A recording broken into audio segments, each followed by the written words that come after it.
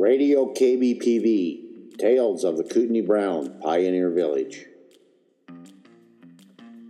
Welcome to Tales of the Kootenai Brown Pioneer Village, a podcast about the history of southwestern Alberta, presented by Kootenai Brown Pioneer Village of Pincher Creek, Alberta, a museum complex that documents the stories of Western Canada's agricultural settlement era through the preservation of local buildings and artifacts in a 6-acre park. Pincher Creek is a town of 37 odd souls. Add that to a vast rural trading area of some 3,000 rural dwellers, and you have a vibrant region that includes rolling prairie, foothills, the Rocky Mountains, the Piikani Nation, Waterton Lakes National Park, the Crow's Nest Pass, and the upper river watershed of the South Saskatchewan River Basin. Join us in this podcast where we'll be presenting walking tours of our buildings, hear the stories of the farmers, townsmen, cowboys, Mounties, and women, politicians, chroniclers, miners, railroaders, and so many other significant histories of this particular corner of Canada.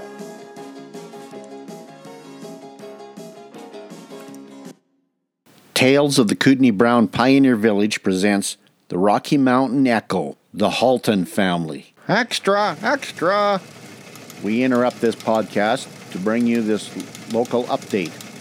Legendary journalists take the Halton family name worldwide. Internationally renowned David Halton returns on September 14th to open the Rocky Mountain Echo, Kootenai Brown Pioneer Village's newest exhibit.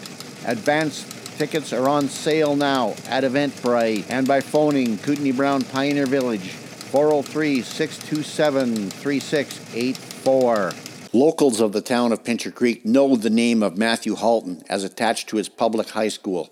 But do we truly understand the importance of the Halton family legacy to the history of media in Alberta, across Canada, and internationally? Those roots stem from a humble homestead in the southwest corner of Alberta.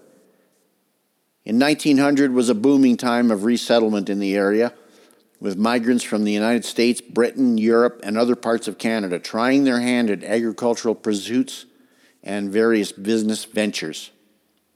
Henry Halton and Mary Alice Thornley Halton left their native England to take on the farming challenge south and west of Pincher Creek.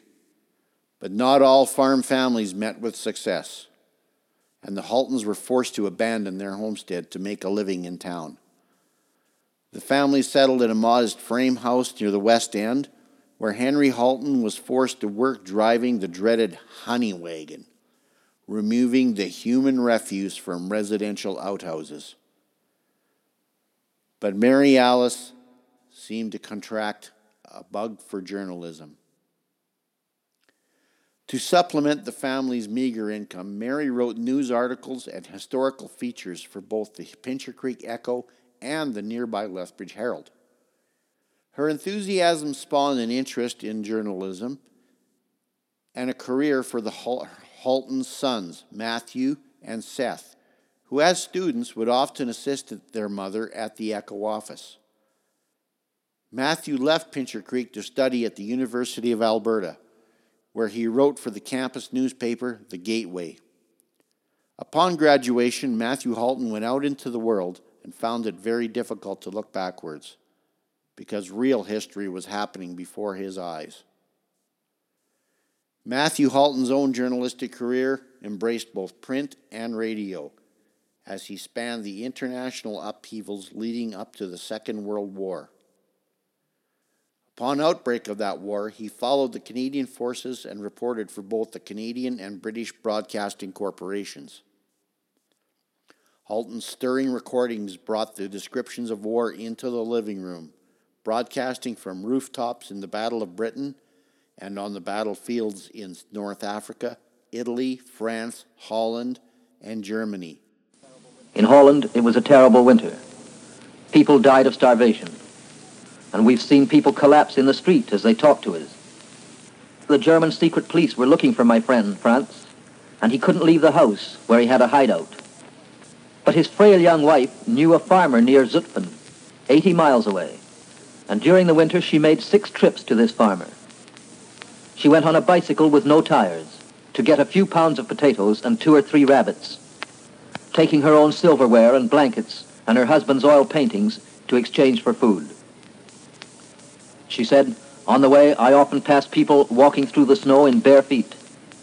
They'd sold their shoes for food." His brother, Seth, also published the interregimental newspaper, The Maple Leaf, while in the armed services. As Matthew Halton became a household name across Canada, the local public high school was named in his honor. You knew the subject of your book. You wrote about your dad. Indeed. Why write about Dad?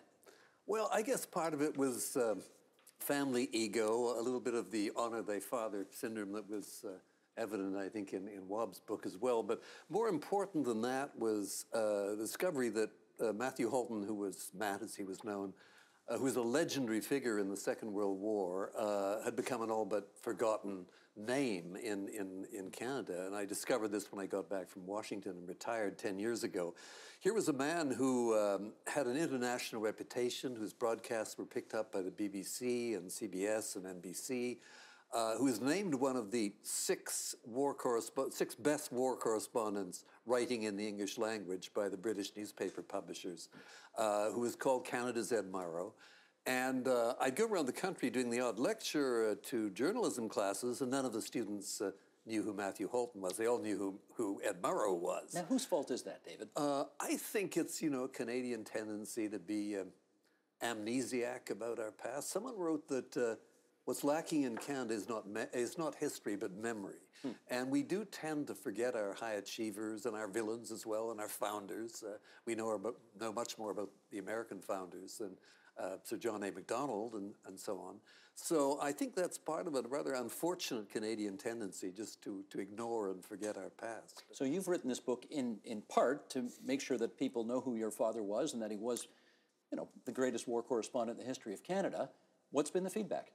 The feedback's been terrific. Obviously, older generations of Canadians are delighted to read the book, and new Canadians are surprised to discover who this person was. I mean, during the Second World War, he was the voice, the vital link between the fighting troops on the front and a nation where 1 million people were in uniform, another 1 million were in the war industries, and where surveys showed that 86% of the adult radio audience in Canada was tuning into the CBC War News, kind of ratings that CBC managers today would die for. Yes. And he'd come back. He was very much on side with the war effort. He'd had a crusade through the 30s to fight fascism.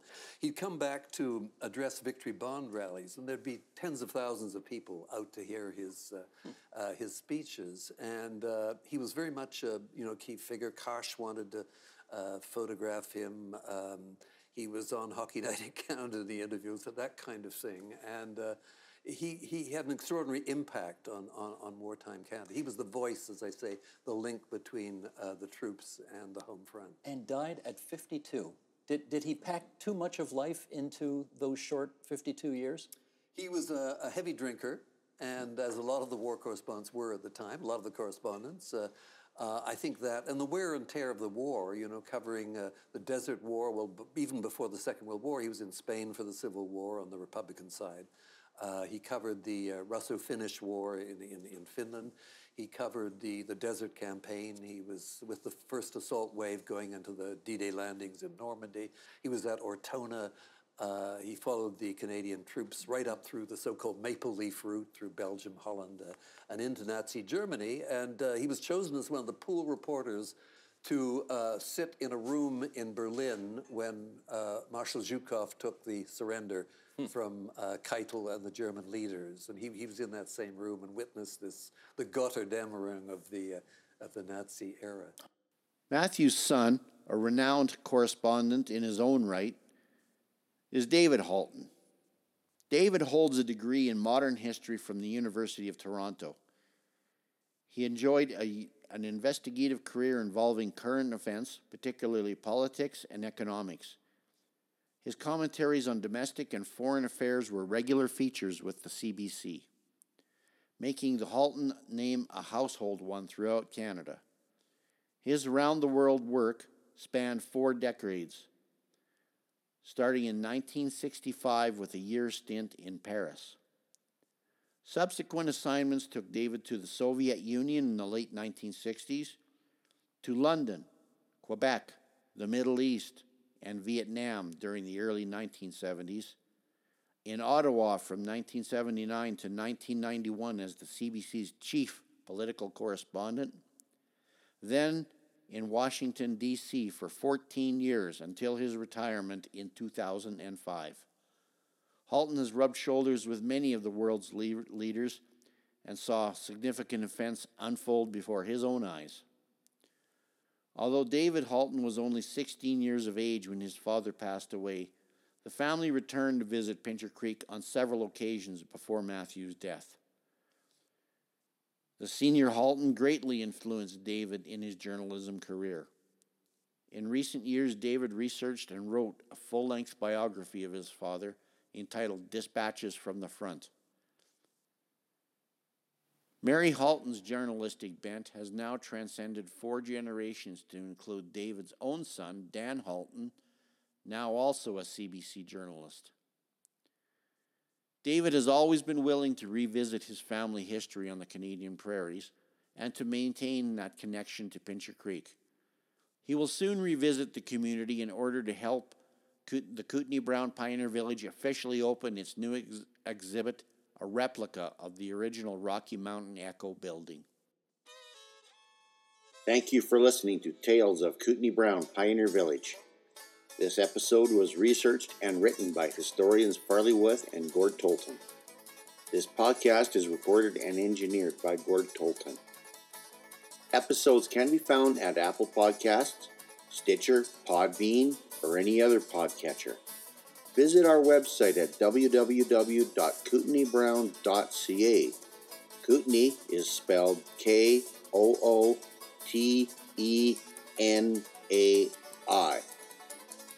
Also, visit and join our pages on Facebook, Instagram, and Twitter for more information on our museum, or even better, visit us at 1037 Beverly McLaughlin Drive in beautiful Pincher Creek, Alberta.